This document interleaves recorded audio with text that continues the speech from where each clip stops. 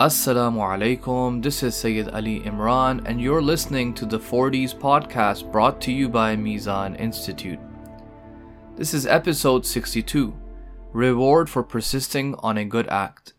In hadith number 21, we read from Imam Sadiq alayhi salam who said, "There is not a believer who commits themselves to performing a good sunnah or any other good deed, but then an obstacle prevents them from acting on it, except that Allah will record for them the reward for that commitment they had made in the world." To understand this narration a little better, we can give numerous examples. This report is speaking of a good habit that a person has, and they regularly and consistently perform it. For example, this could be a person who has a good habit of praying the night prayers of Tahajjud, or the habit of finishing one juz of the Quran every day, or they have the habit of reciting the adhan every time for their obligatory prayers, or perhaps they perform all 5 prayers in the masjid every single day, or they have a habit of giving sadaqah every day at least once, or visiting the graveyard on Thursdays or reciting dua of Kumail. Perhaps their good habit is that they fast 3 days every month, or they would fast the entire months of Rajab and Sha'ban as a regular and consistent practice. Or in the month of Ramadan, they would regularly recite Dua al-Iftitah or Dua of Abu Hamza al-Thumali, or before going to bed, they have a habit of reciting Ayatul Kursi, or Surah At-Takathur or Surah Al-Kafirun, or any other surah.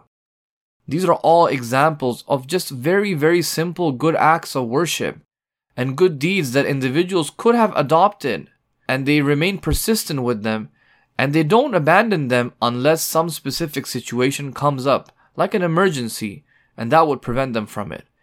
In those cases where an emergency comes up, and they're unable to perform their good act, according to this hadith, Allah subhanahu wa ta'ala will still reward them for it due to the very intention and commitment they had made to do that act regardless.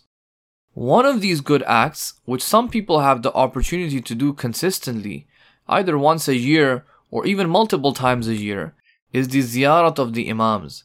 From the ziyarat, perhaps no ziyarah is as important as the ziyarah of Imam al-Hussein alayhi salam, and those who are persistent on that and have it as part of their annual schedule are also subject to this narration.